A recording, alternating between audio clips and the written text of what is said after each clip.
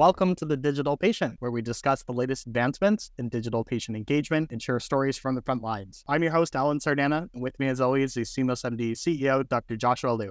Today, we're joined by our very special guest, Dr. Evie Cunningham. Dr. Cunningham is Chief of Virtual Care and Digital Health at Providence, where she leads the Providence telehealth and virtual care teams for 8 enterprise service lines, virtual care project management, technology, and implementation services. She also leads digital health incubations, clinical technology product development, the clinical digital content team, and clinical technology strategic partnership strategy in collaboration with the Providence corporate development team. Dr. Cunningham is also board certified in obstetrics and gynecology and continues active clinical practice. Dr. Cunningham, Evie, welcome to the show.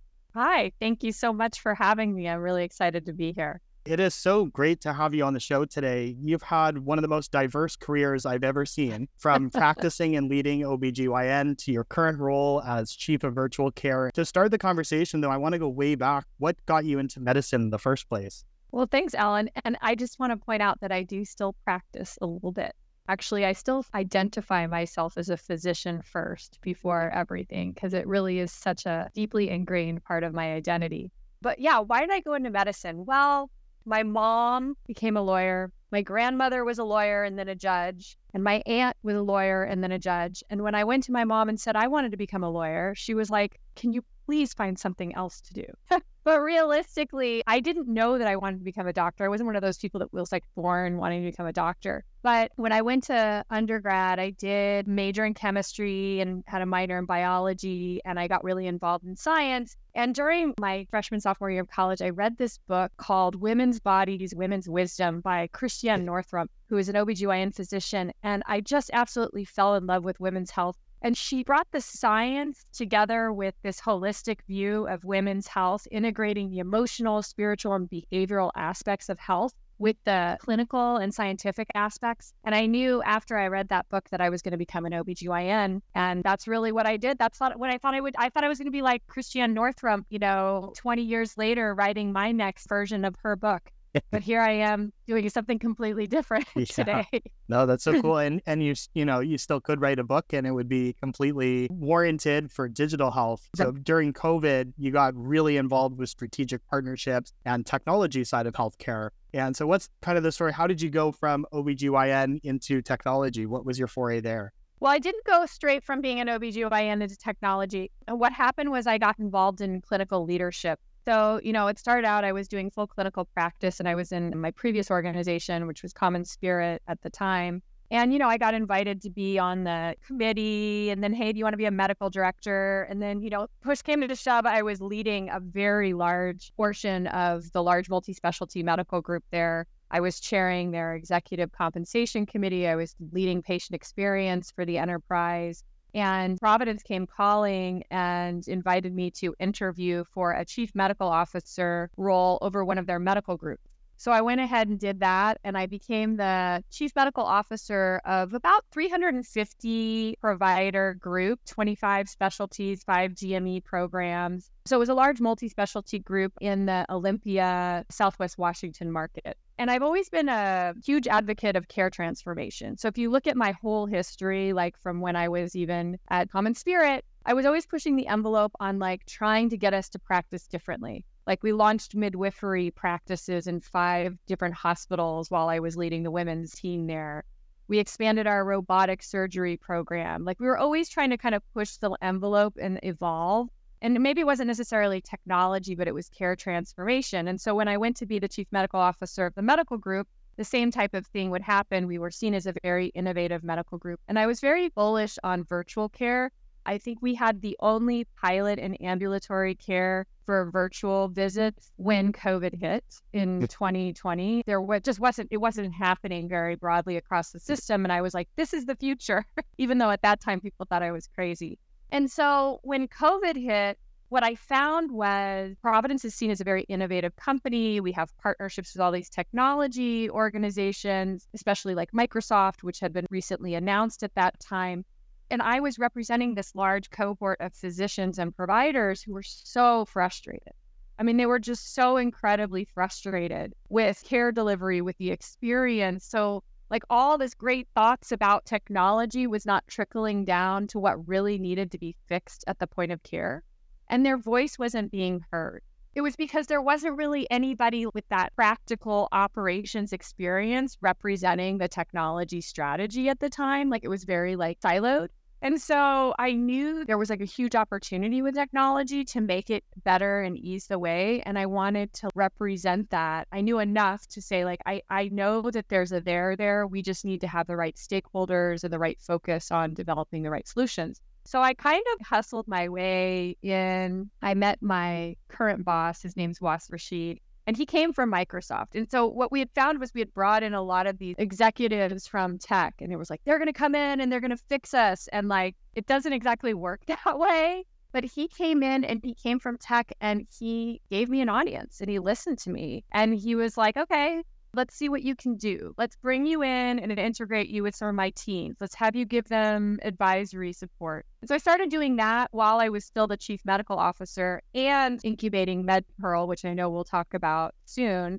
And after about 6 to 9 months of doing that, he offered me a full-time job. I became the chief medical officer of the corporate development team, essentially. The role didn't exist. I basically had to create my own job description, and there was a lot of ambiguity and make it up as I go. But I rolled up my sleeves and I'm I'm going to learn everything I can about technology. I was sometimes writing down words when I was sitting in meetings because I'm I don't know what an ETL is, or there were just things that I didn't know because I didn't come from that background. But I learned it on the job and really leaned in, and here we are today. And I would say technology is a huge part of my role, but my clinical operations experience and my clinical expertise is extremely valuable in me being able to translate that with both leadership and with my constituents. What I love about your story there was that you didn't wait to be asked to do something. So, some folks might say, well, I have to be tapped on the shoulder first before I could get my hands dirty in this technology, or I would have to be given the title first before I had the right to get involved. But you said, hey, I see some problems here. I'm just going to roll up my sleeves and just do stuff. And then people took notice and said, hey, she's really passionate. She knows what she's doing. Let's just give her a shot. And then you did a really great job with it. So I think that's just a really great lesson for people. You don't have to wait to be given the opportunity. If you see a problem, you just go take initiative and solve it. I think that's an awesome example. So today, as chief of virtual care and digital health at Providence, you have this huge portfolio, hospital at home, virtual nursing, a bunch of other things. And one of the things I've heard you talk about is how you've laid out, 3 really clear priorities that drive your digital health roadmap that gets people on the same page. Do you mind kind of unpacking those 3 priorities and how you use that to get alignment in such a large system? Just so you know, I was the chief medical officer of the corporate development team, and I did not have operations under me the first year and a half that I was in WASF's org. And in fact, it was last year, about a year and a couple months ago, that he came to me and said, hey, listen, we're going to have the whole telemedicine virtual care portfolio report under you. And I was like, oh man, I was enjoying not having any direct report. Because I had been deep in operations before that and kind of enjoyed sort of being able to dream and build cool stuff.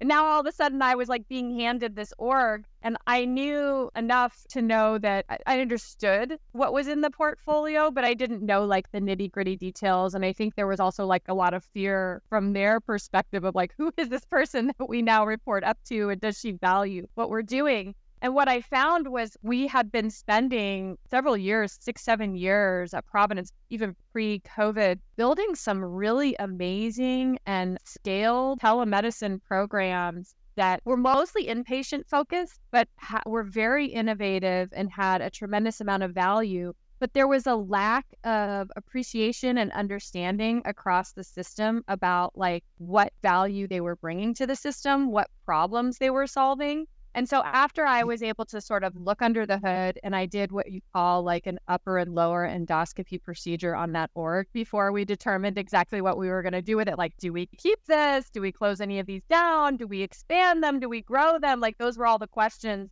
being asked. I was like, whoa, there's some really amazing and valuable things in here. There's also some things that aren't growing very rapidly or just haven't had uptake, and maybe we don't continue those. But I would say 90% of the portfolio was just phenomenal work.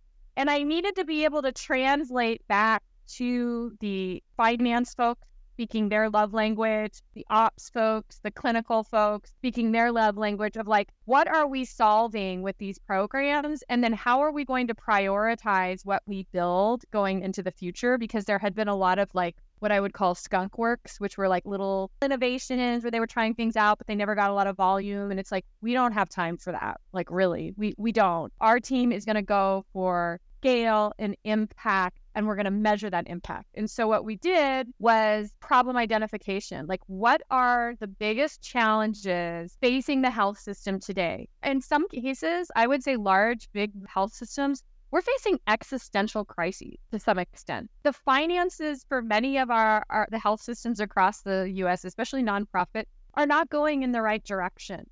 We have major pressures being put on us.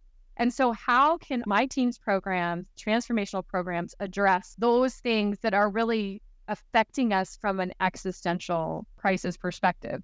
And so the three things that we focused on are, okay, workforce shortage and burnout. Everybody talks about this, but how are we actually creating impactful services, products, strategies that we can measure that are affecting workforce shortage and burnout? How do we measure that ROI? The second is hospital capacity and throughput. Nobody is building brick and mortar hospitals. We do not have enough hospitals in this country. We do not have enough beds in this country, and nobody's building hospitals. Very few hospitals are going up. And we are going to get slaughtered when all the Medicare patients age in. And so how do we come up with digital, virtual ways beyond the four walls of the hospital to create capacity? That's what we're addressing, and that's what we're measuring. And then the last is around, I call it patient retention or care coordination. But at the end of the day, it's like we're getting our lunch eaten by all of these for-profit entities that are going after the commercial payer mix that's like the cream that helps subsidize our mission, that helps us take care of the poor and vulnerable populations. And we cannot have further disintegration or fragmentation of care or fragmentation of our payer mix. Like, we need to defend that payer mix by creating digital first experiences or creating virtual first experiences that many of our patients, especially in the like millennial generation, are seeking, like where they don't even have the time want to talk to a doctor. They just want to chat with them. Like, we need to like offer that experience for them as well. And so those are the three areas that we have really focused on. And I'm happy to go into like which programs sort of address which things. And there's other issues, like you need to transition to value-based care. There's obviously quality, which is like, we're measuring that no matter what. But those three buckets that I just mentioned, workforce shortage and burnout, hospital capacity, throughput, and patient retention, that's where we sort of align all of our programmatic priorities. I love that. Well, maybe a good segue is, I know one of your key initiatives that I'm guessing relate to capacity and throughput has been this RPM, remote monitoring program you've led for chronic care in pop health. And I think one of the unique things we've heard about that story is, some organizations I think are just leveraging a pure tech platform and having their own staff do all of the monitoring and care support. But I believe with the startup you've partnered with, you've leveraged both your tech, but also I think a remote nursing team to kind of act as an extension of your own in-house clinical team. What spawned that unique approach, and what are the big things you learned from that experience? Yeah, and it's not just nursing. It's providers, pharmacists, behaviorists. It's a whole care team that is an extension of our team. From my perspective, the technology when it comes to remote patient monitoring is not the issue. There's so many remote patient monitoring vendors out there. There's so many little gadgets and doodads and things that people can bring home. You can even I'm very motivated by my Apple Watch that I recently had to do my steps to motivate people's behaviors. It's not the technology that's the issue. It's the people. We don't have our clinicians, and this goes back to that first thing, that workforce shortage and burnout.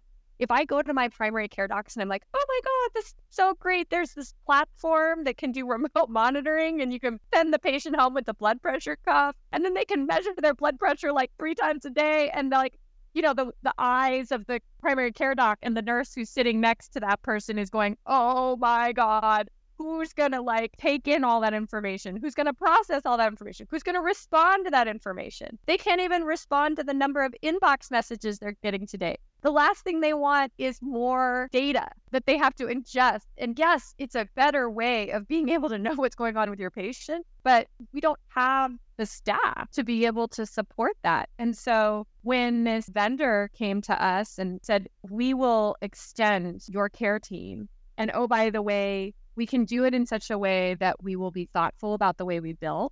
We will be thoughtful about the way we organize the services, the type of devices so that it's economical. Because that's the other thing is like, we couldn't go with a company that then we like lose money on because we don't have a lot of value-based care contracts. We have mostly fee for service. So they were able to come to us. They put skin in the game. We put skin in the game, and they extend our care team and they help us co-manage these patients. And it's turned out to be a really great partnership. We're starting to scale them and expand in other parts of the health system. We were waiting for the electronic health record integration before we did that, because that is super critical if you want to scale, is that you have that EHR integration from a workflow perspective.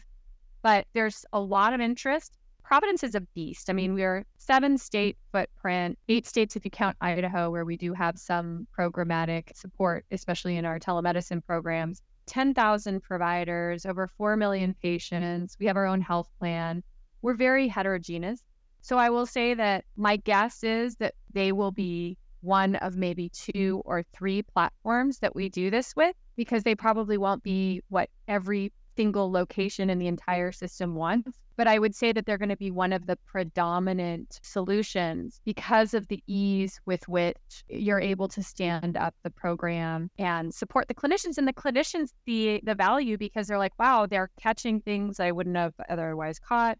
They're putting my patient in guideline-directed medical therapy for CHF when I never would have otherwise been able to tinker with them. And go back to like my roots and go back to why I thought this would work and this would be okay. In 2011, when I was working as an OBGYN, taking full OB call, 24 hours, sometimes 56 hours on the crazy weekends where we would have to cover a Friday, Saturday, Sunday. And I was a new mom, husband was a surgeon, trying to balance everything. The hospital came in and said, hey, we have this program we want to bring in called OB Hospitalist Group. And basically what they did was they brought in a team of OBGYNs that staffed the labor and delivery unit 24/7, did triage, sometimes could labor your patients. So then you didn't always have to do the laboring all day long and just come in and do the delivery.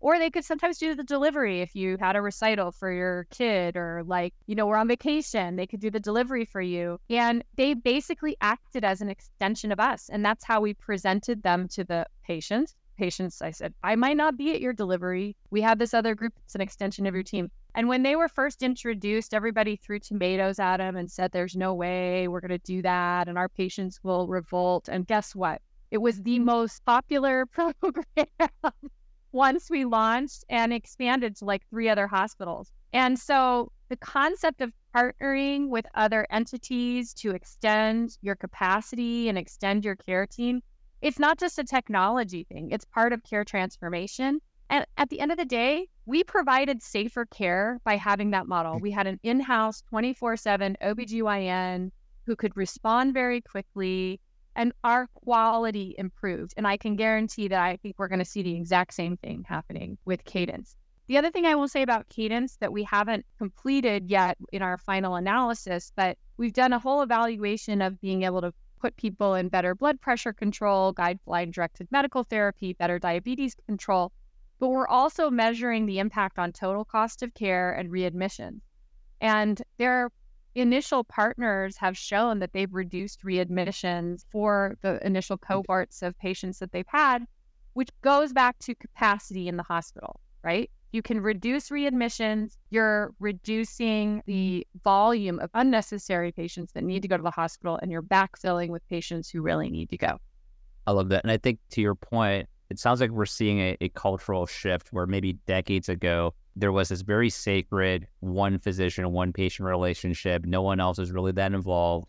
And maybe both parties liked it back then, but now we're in a world where actually we have to shift towards team-based care because this one-to-one thing is not sustainable. And to be fair, like when I think about what the ideal primary care experience would be for me as a patient or as a consumer, I don't think I need to always be talking to only a physician every single time. Maybe it's a nurse practitioner, a PA, or another extender who can actually get involved first, escalate as needed to my primary care physician. And I think that same team-based care model, to your point, can extend to all kinds of other use cases. It might take a little bit more time to get both patients and providers comfortable with this shift, but it sounds like from a workforce point of view, it's almost inevitable. We don't really have a choice. We have to build out what it means to do team-based care. And we've had a long history of it in women's health because of midwifery practice. So I grew up being trained in my intern year by midwives and like learning the stratification of care and how you kind of separate out. And I do the surgical things and it's a little bit harder to kind of parse that out in primary care, but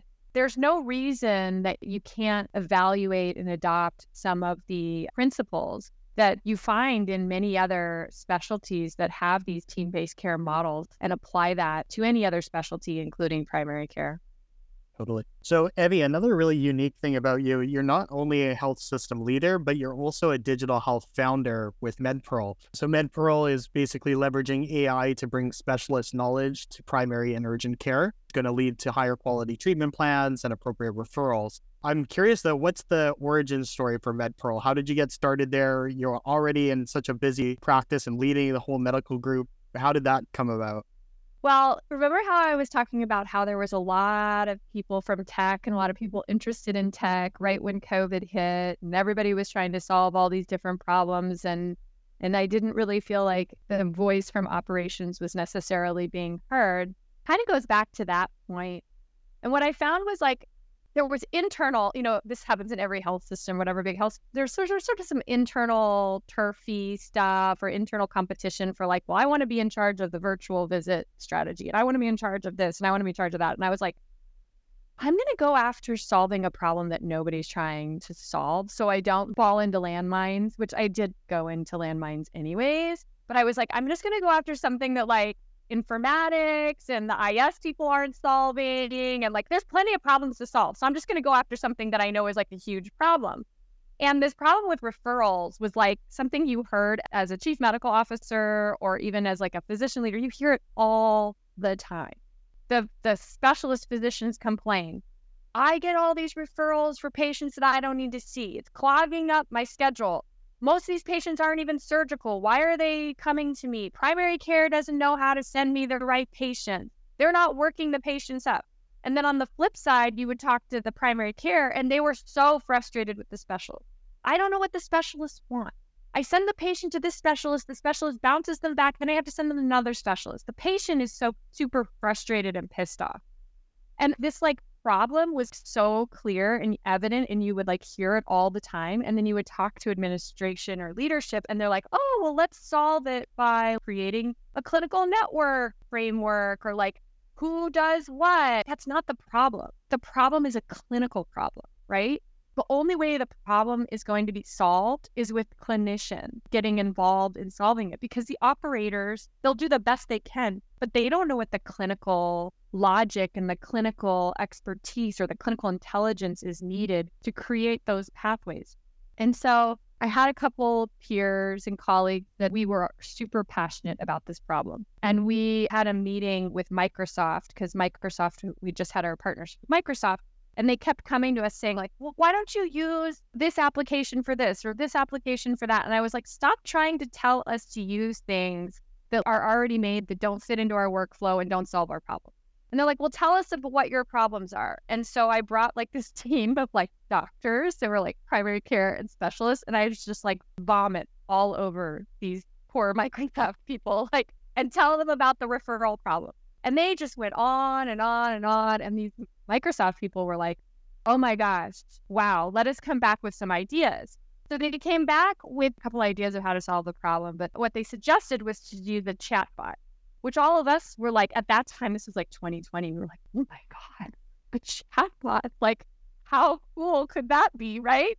And so they kind of gave us like the idea of thinking differently about how you deliver information to the point of care. Now, the EMR is not clinically intelligent. This is what people always say, well, why isn't this in the EMR? The EMR does not have knowledge inside of it. The EMR is like this massive 200-door filing cabinet where all these different files are put away, and then you have to pull all the files out and organize them so that they make sense to you as a clinician. They don't organize it for you around clinical context. So we knew that 50% of referrals that were going to specialists had opportunities for improvement, meaning the patient went to the wrong specialist or the wrong specialty or the wrong level of urgency. The patient didn't need to see the specialist at all, like 20 or 30% of the time, they just didn't even need to see the specialist. But the primary care doc didn't have the right information to really manage that patient right in the moment.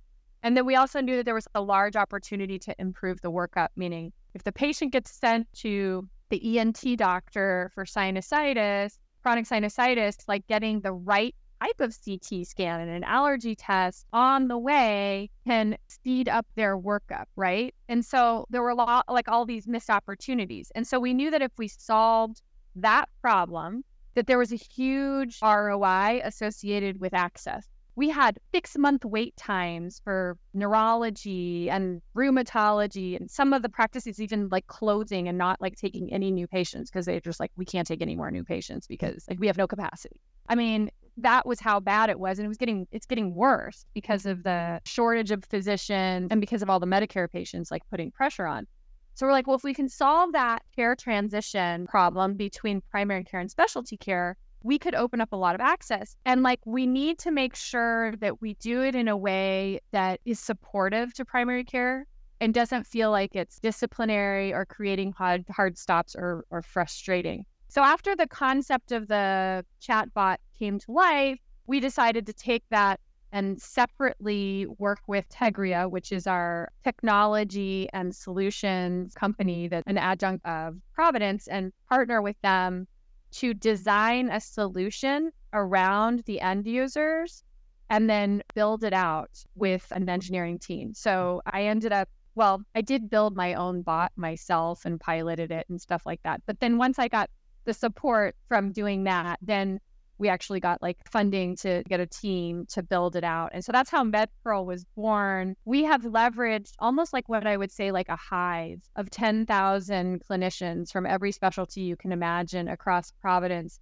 to develop the knowledge base. And then we use a feedback mechanism within the product to continuously iterate on that knowledge base. So if you can imagine in the past when a specialist was like, hey, when you send a patient to me for hearing loss, here's the workup I want you to do, and they send a PDF document or an email, and then the primary care doc can't talk back to it or can't respond, and then it like sits on a bulletin board and becomes obsolete after a year. What we've done is we've like curated all of that content, stuck it into a platform that is continuously managed and updated and refined based on feedback from the end users. We then launched something we called contextualization in August of this year, which not only surfaces the knowledge, but it also surfaces the relevant patient data in the context of that, which is pretty next gen because right now, if I'm a clinician and I want to go look something up, like I have to look up some information, be like, what do I do with this patient that I think might have secondary hypertension or whatever? What's the workup? I have to go into a separate application. And then it says, oh, these are all the, lab tests or data points. And then I have to go back into the chart to say, well, did they have any of those things done? Now it goes, whoop, pulls all of that together. So it's like organized around the way we think. We have over 600 conditions now in the library curated, which is 95% of what a primary care doc does. And we've contextualized over 20% of the content as well, which has really seen a lot of the usage just take off now that the contextualization is live. That's really been a game changer for the product. It's awesome. One of the things we hear a lot about is how the technology has to fit within the clinical workflow. So I'm curious, like, what was the biggest learning you had about maybe an assumption you made about how it would work in the clinical workflow, then you realized you were totally wrong and had to change course? Does anything come to mind? Yeah, so I didn't kind of go into the full origin story, but Microsoft kind of gave us an idea about a chatbot. I built the chatbot myself on Microsoft Teams in an application called Power Virtual Agent, which is a no-code application. And then they sort of like consulted with me as I built it. And we had like this knowledge base that we had curated that was sitting on a Word document. I remember one of the internal medicine doctors saying to me, that Word document is 80 pages of gold because it's all the knowledge, the specialty expertise knowledge around referral guidance. But he said it's not useful in its current format, right? So we transformed it and put it into this chat bot. And I actually got 40 docs to pilot that little bot that I built on the weekend. I love it. And they were so gracious. I mean, it was like really cool because I had like this team of just champions. I mean, I wasn't even paying any of these people. They just were beating the drum because they just felt so passionate about this problem and knew that there was potential in the way we were trying to solve it. But it did not fit well into the workflow because you couldn't launch it from Epic. So you had to go into Microsoft Teams, which wasn't always available on the thin clients in the exam room. So then you'd have to go back to your desk. And so we did a lot of like focus groups and usability kind of interviewing. Of course, I had no idea what usability testing was at the time when I was doing this. I was like, oh, let's just go interview all the pilot testers. But they basically were like, it has to be launchable from Epic. It has to integrate from Epic. It has to have single sign-on, like all of these things that, of course, make so much sense. But when you're like first starting to like build out an innovation, you may not think about. And so our roadmap has really been driven by feedback from our champions and from our end users. So we have what we call a product strategy and advisory group where we have 19 clinicians and they come religiously. It used to be monthly, but now it's every other month. And we go through on MedPearl, they vote on features, they prioritize features they want us to build out. They give us feedback on UX design of like just recently we did a vote on changing where the search bar is, you know. And so we are learning and prioritizing both the workflow things, the UX design, the features roadmap based on usability feedback from our end users. And I think that's the best way to do it. It's like a jobs to be done approach is really kind of the way that we've approached the product. But by getting your chatbot, which is kind of like an MVP out there, the reaction you got lets you know you're on the right track. Okay, like, because if I ever just ignored that topic, that chatbot, then like, okay, maybe I don't have something. But the fact that you people say, like, I want this, but I just need it, you know, better fit to my workflow. You're like, okay, I'm on to something here. I have a starting point. So that's really And we have, like I said, SSO works brilliantly. It took us a little while to get that completely worked out on every device. We have contextualization. You launch it from Epic. There's a button in Epic that you can launch the application from. So all of that has been really great and has helped with adoption. We have almost 7,000 users of clinicians. And our stickiness is really impressive. So physician stickiness, meaning like going back in and using again and again, is 60% for the physicians. And then it's almost 70% for the PAs and nurse practitioners. So really great provider uptake and reuse. Yeah, that's awesome. Since becoming a founder yourself, has that changed your perspective at all, working with other startups outside of Providence or even within Providence and your own teams?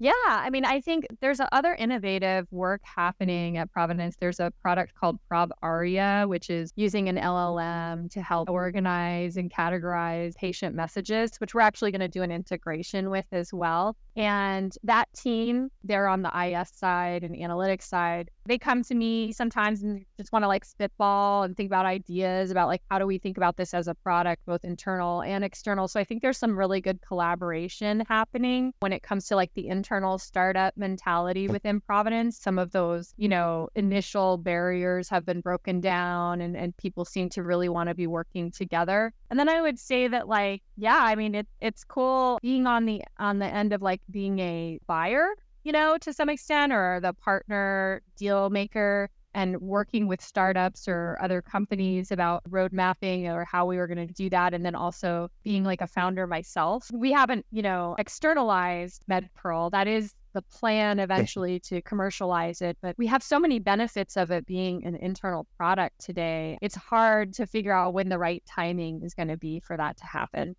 Yeah. Well, Eddie, something else that led to the development of MedPearl, I think, was international support. And just recently, I think earlier this month, you were in India connecting with folks from the Providence Global Center. Can you tell us more about that initiative and then also just how you're able to collaborate globally to get something done together?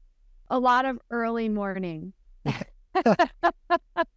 with tech sprints, right? I think there was like a 3 or 4 month period where I like started at 6:30 or 7 a.m. every day. My gosh. But yeah, we have a Providence Global Center where we have over 1,000 caregivers for Providence. Our CIO, BJ Moore, he was really passionate about making sure that we have that kind of a muscle for our health system. That was his vision, and I think it was the right one to allow us to be able to innovate. I think that makes us unique in many ways. But anyways, we started working with them first with the telemedicine projects. We have a provider portal product that they were supporting. And then when MedPearl, when we decided to go from pilot last year to full scale across Providence, my boss said, hey, listen, I think we need to start thinking about how we do engineering a little more economically, because we were working more with like a vendor model for engineering and it just wasn't long-term sustainable. It was great to get us started. But we started moving most of our engineering assets to the Providence, India team earlier this year. So we have a couple of onshore engineers, but for the most part, the majority of that muscle. And we've been able to expand our capabilities as a result of that and move more quickly because we have more bench strength in being able to do that.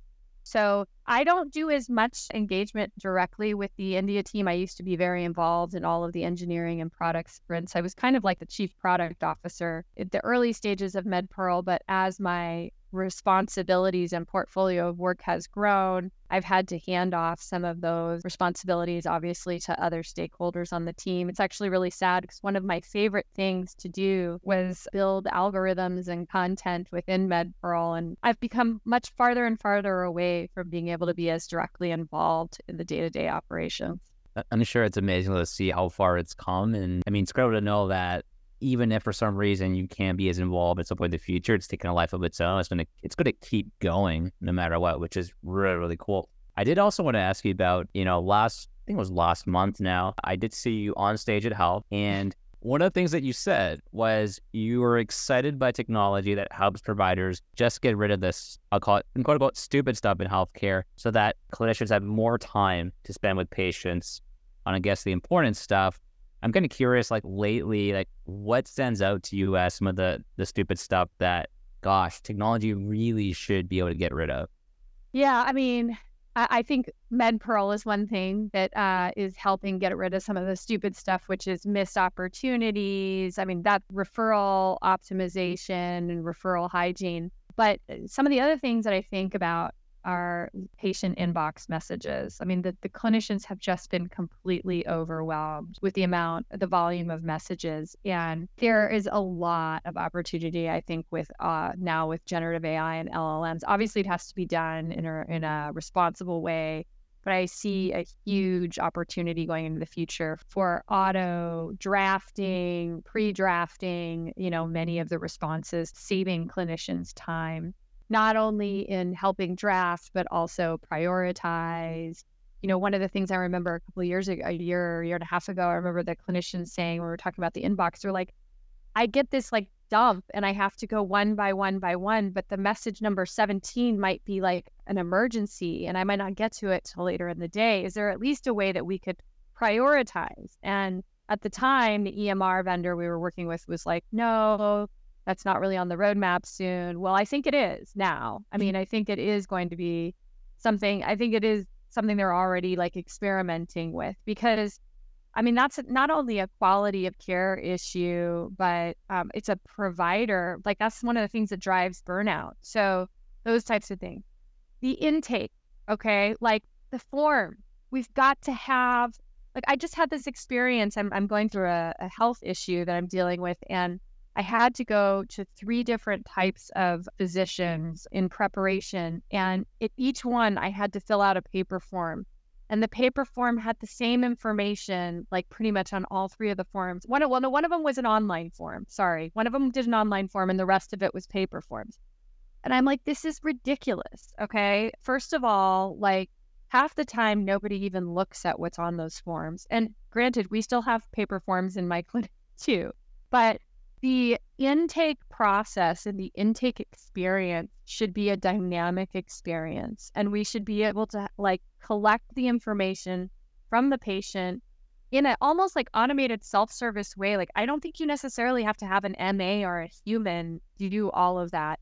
And then organize that intake information in a way that makes it easy for us to ingest it and evaluate it and see the things that are really important and impactful and meaningful for us to see. Another example is like, if I see a patient now and they have changed like 6 of their medications, like they stopped taking their fish oil gummies and their toenail fungus cream, and like, it's like 3 clicks or something for each one of these. So if there's 6 of them, it's like 18 clicks. And I'm like, oh my God, I'm an OBGYN. I don't care about your toenail fungus or your fish oil gummies. Like, to some extent, like, can we make this easier for people? Like, I should not have to click 18 times. So it's stupid stuff like that, where the EMRs were not designed in the way the MedPro was designed. It wasn't designed around UX and user experience. One of the other things I think has huge promise, and I know it has a long way to go, and you did a post about it just this last week, Josh, and on LinkedIn, is about ambient. I mean, there's no question that ambient needs to mature, but I see huge promise. Like, maybe I can just automatically voice say, like, I accept all of these medication changes instead of 18 clicks, right? Like, wouldn't that be amazing?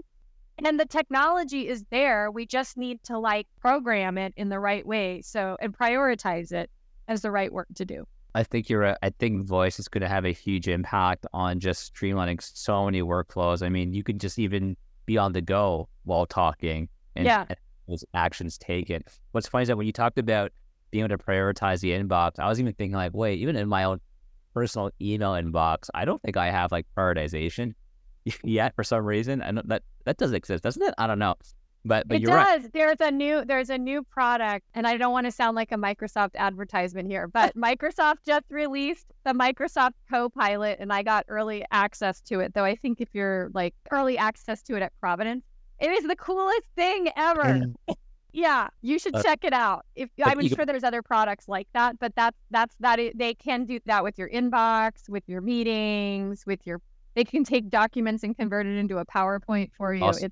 It's going to be pretty game changing. I can't wait for Copilot to write all my emails and then eventually take all my meetings for me.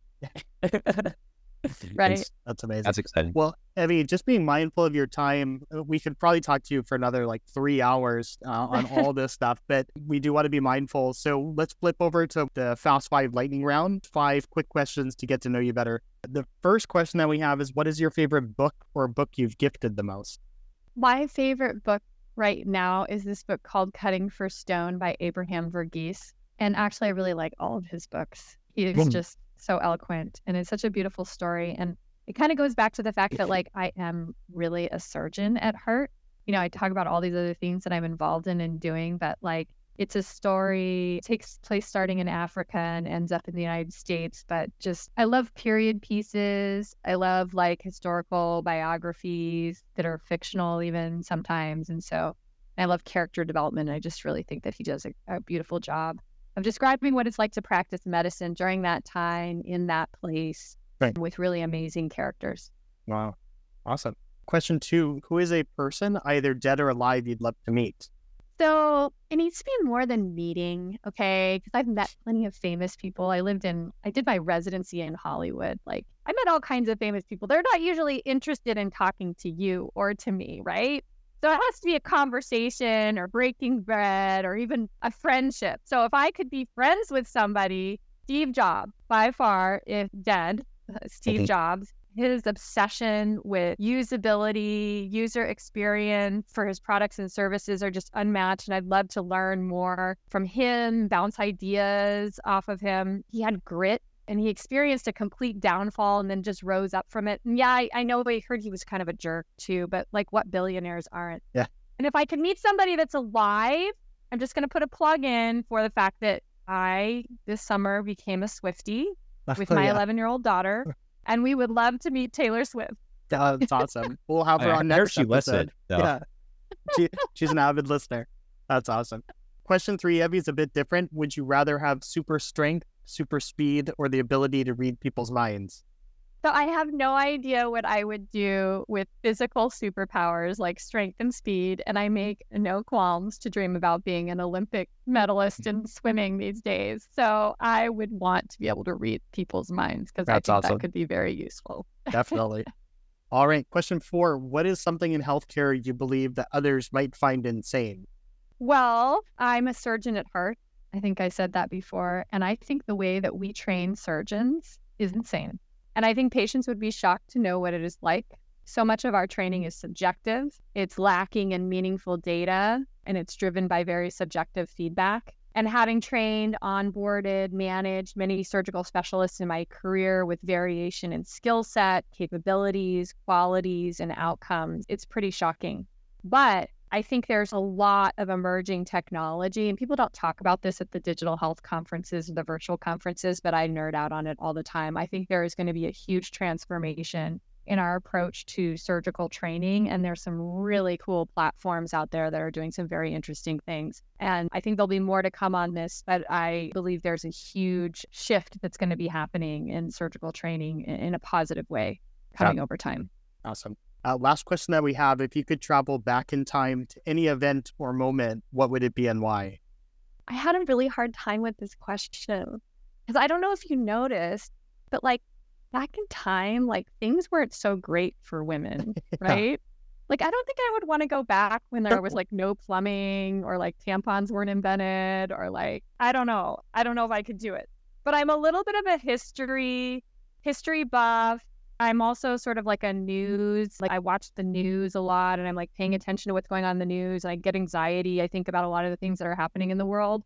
And then I talk to my mom and she'll be like, oh, it's nothing like what happened during the Bay of Pigs or when Nixon resigned or something. And I'm like, well, maybe if I went back in time and like experienced what it was like when all those things were happening, I wouldn't be as freaked out about whether or not Donald Trump will be president of the United States. So I don't know. Yeah, I guess if I was going to go back in time, I'd go back to maybe a crisis moment to experience what it was like and know that the U.S. and the country was able to like overcome and move on. Yeah, no, I love it. That's very funny. Well, that's awesome. That's all the time that we have, Vivi. I wish we had more time because I have 1,000 more questions to ask, but I'm so grateful for you spending some time with us today and sharing a little bit of what's going on in your world and some of the insights that you picked up along the way. So that is a wrap for this episode of The Digital Patient, hosted by SeamlessMD. You can follow us on Twitter at SeamlessMD. And if you like the podcast, you want to learn more, visit www.seamless.md. Evie, Dr. Cunningham, again, thank you so much. Yeah, thank you so much for having me.